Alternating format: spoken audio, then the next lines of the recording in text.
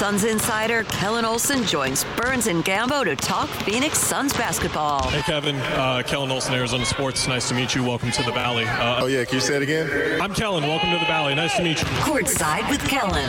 Brought to you by Southwest Gas. Committed to exceeding expectations today while innovating sustainable solutions for tomorrow.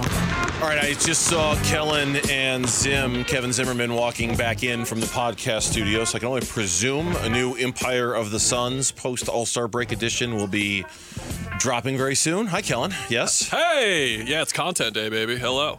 So you were recording one today? Yeah, we have one. It'll be up in a few hours, I imagine. Okay, cool.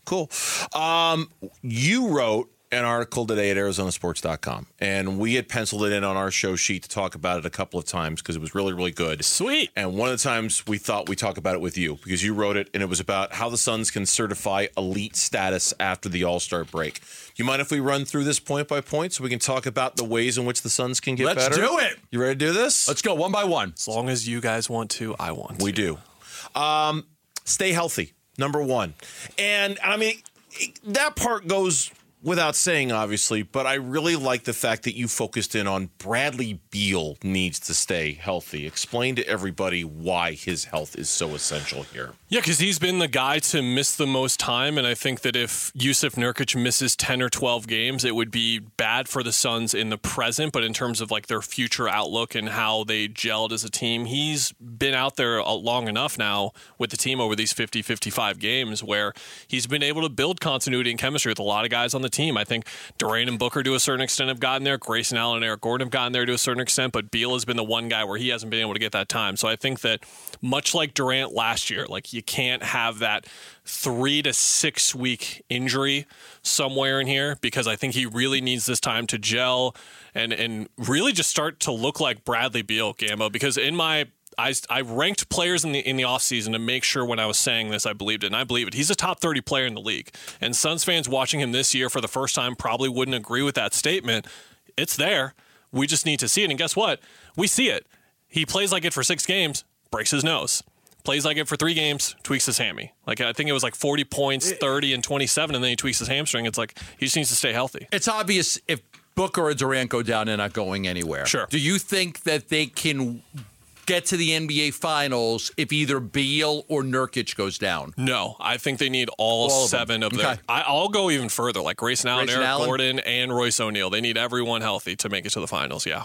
Come playoff time. But you're saying in the setup before the playoff, like if Durant misses a couple of games here or there, if Booker misses a couple of games here, it's fine because they've all played together enough that you can rev that chemistry back up, but they're still working on that with Bradley Beal. Yeah, if you pull up the schedule right now and look, though, like the beginning of March would be a bad time for them to miss a couple of games. The last 10 games of the season are really tough. Like there's certain pockets where it would hurt them a lot more in the near side, but the far side, no, I think we're good. And that's what the piece was focusing on. All right, so the next thing they can do to certify elite status, according to Kellan Olson, who joins us here in studio, and that is better math. And I'll just set this up by saying I thought your numbers about how the Suns in their losses, when they lose basketball games, they're still one of the best shooting teams in the NBA. They're still one of the best three-point shooting teams in the NBA. Where they lose is that the other team just puts up more shots than they do. And we talk about this all the time. They run into the math problem that is baked in with the turnovers and the offensive rebounds and all those things that give the other team all those extra shots. Yeah, Gambo, it's when you pull up the box score after 3 quarters and you look and it's like 3-point makes it's like 9-3, and you're like, ooh, yeah, like that's an 18-point difference. That's really tough. They got to make up for that in this next quarter. Like you just can't win basketball games like that, or when you're turning the ball over too much, or when you're giving up too many offensive rebounds. And yeah, the numbers you mentioned, I looked up by every team when they lose, in games when they lose, all of their numbers and their rankings in those numbers, like 29th in turnover percentage, which means they're in losses, they're turning the ball over nearly more than anyone else in the league, but they're shooting the ball pretty well in these losses. You look at the Celtics, the Nuggets, other contenders, like they're shooting 32% from 3 when they lose. It's pretty obvious a correlation there. The Suns, they're top 5 in 3-point percentage among those teams when they're losing. So the numbers just sort of back up what we've been talking about with the math, and I think that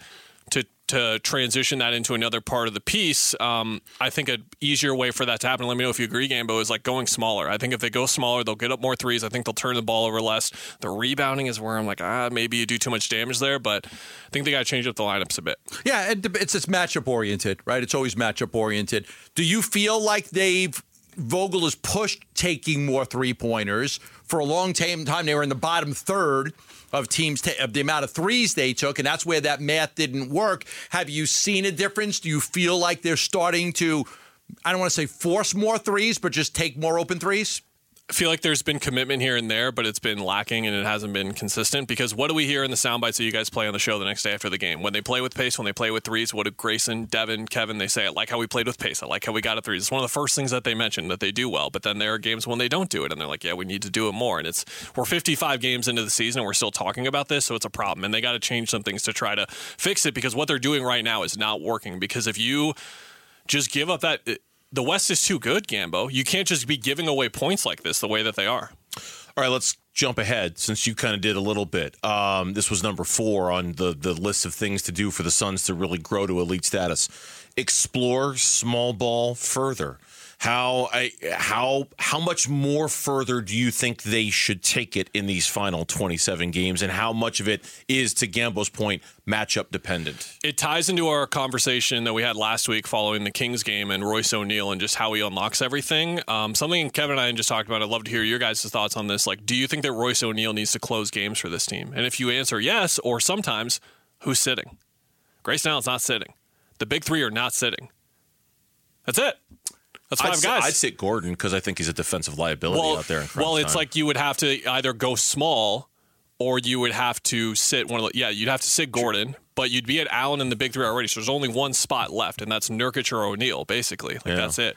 So I do think that O'Neal and what he does on both ends of the court really opens things up for them there. Dribble penetration is their weakest part of their defense. That all of those guys you can go by all of those guys. You can go by Eric Gordon, Grayson Allen. You can go by Booker. You can go by Durant. You can go by Nurkic. It's probably their one weakness is if teams want to attack the basket, they're going to do that. I look at a team like the Dallas Mavericks. Remember when they would start Powell at center, and then they would come in with Maxi Kleber, and then have Dorian Finney-Smith, and that kind of they didn't start. They would start Powell and just, try to see what you can give. They wanted to do the same thing with JaVale McGee. Come in and start, play a little bit, and then we'll go to our smaller lineup. And they had some success with that. My vision is that Warriors game where Draymond just got the better of Nurkic completely over that stretch. It's like if you play that stretch back 2 months from now, you would go small to end the game. Now, there was some stuff there where you want to stand by Nurk, let him see out the matchup. There was some extra stuff brewing there, obviously, that factored into the decision, I'm sure. But to the other end of the spectrum, the end of the Kings game, you put you put Nurkic back in, and he makes like a half dozen plays to help you win the game. So there's a balance. Yeah, there's a balance, and I think what I like is maybe more than at any point in the last couple of years, the Suns have the roster flexibility within a game, within a week, within a month to do both, right? Like I feel like for the first time, certainly since last year, they have a kind of roster that is set up that if they want to go small, they can go small. They know what the liabilities are, but they can do it. If they want to go big, they can go big. They know what the liabilities are, but I think they can kind of do a little bit more of a mixing and matching. Look almost at like Milwaukee in the NBA Finals against them. What did the Milwaukee do to win the Finals? Took out their center, and they went with Giannis at the 5. Yeah. They brought him out early. They brought him in those late first quarters, and they demolished them over that time. Remember how hypothetical we talked about, like Torrey Craig at the 5 or Kevin Durant at the 5 last year? It can't be hypothetical anymore. It's got to be something that's been proven in the regular season that you can turn to, and we need to see more of it. But that's what I like about Frank Vogel over Monty. Exactly. Yeah. There's a willingness to try that now to see how it works and when it works. Have to. And Monty didn't really do that all that. He just didn't seem that committed to trying it in the regular season the way Frank is committed to trying it. It needed to be a last-ditch effort. Yeah. Yeah. All right, leave us with this one. Last one. My eyes tell me the fourth quarters have been better as of late. Your numbers are saying no, the fourth quarters have not been better as of late. They've actually been slightly worse. Which blows me away. Crazy. Right? Because my eyes are telling me, they've been better in the fourth quarters. There's a number of games where they've been even with other teams. Sure. But they're also, they've had the lead in a bunch of these games, too. Mm-hmm. Yeah, so the 14 and 15 stretch, comparing those numbers to the 19 and 7 stretch in the fourth quarter, the numbers are pretty much identical. And as you know, the 14-15 stretch historically bad fourth quarters. These last 27 games, can they be top 20 in net rating in the fourth quarter? Just top 20. I'm not asking top 10, top 5, just top 20. Can you be below average in the fourth quarter? If they can't, I'm not going to pick them to win a playoff series. I can't do it. To win a playoff series. Don't care who they're playing. Going into the postseason. You need to be able to win in the fourth quarter. If they don't finish with a top 20 net rating in these last 27 games, okay, wow. Not doing won't pick them Kevin Durant could be averaging 40 points a game. I'm not doing it. There's a lot of reasons to why they have these fourth quarter woes. A lot of reasons. Turnovers, not having a true point guard. I think fatigue's a factor. They've had a lot of heavy minutes on their main guys, and there's games that they should have won and been able to rest these guys like they did against Detroit. They rested everybody. They haven't been able to do that very often this year. I know we got to go to break, but 7-game series, how many of those games are close in the fourth quarter? 5? 6? Yeah. Every single one? Almost all of them. Yeah, most of them. Yeah, okay. That's it. All right, Kellan. Even if you're up 15, they cut it to 6. How do they respond? If you want to read more in depth about this, go to ArizonaSports.com. That's where you'll find Kellan's piece. We made it the centerpiece of our conversation with him. He's also got his podcast, Empire of the Suns, dropping a little bit later today. Kellan, as always, we appreciate it, man. Thanks for coming by. Thank you.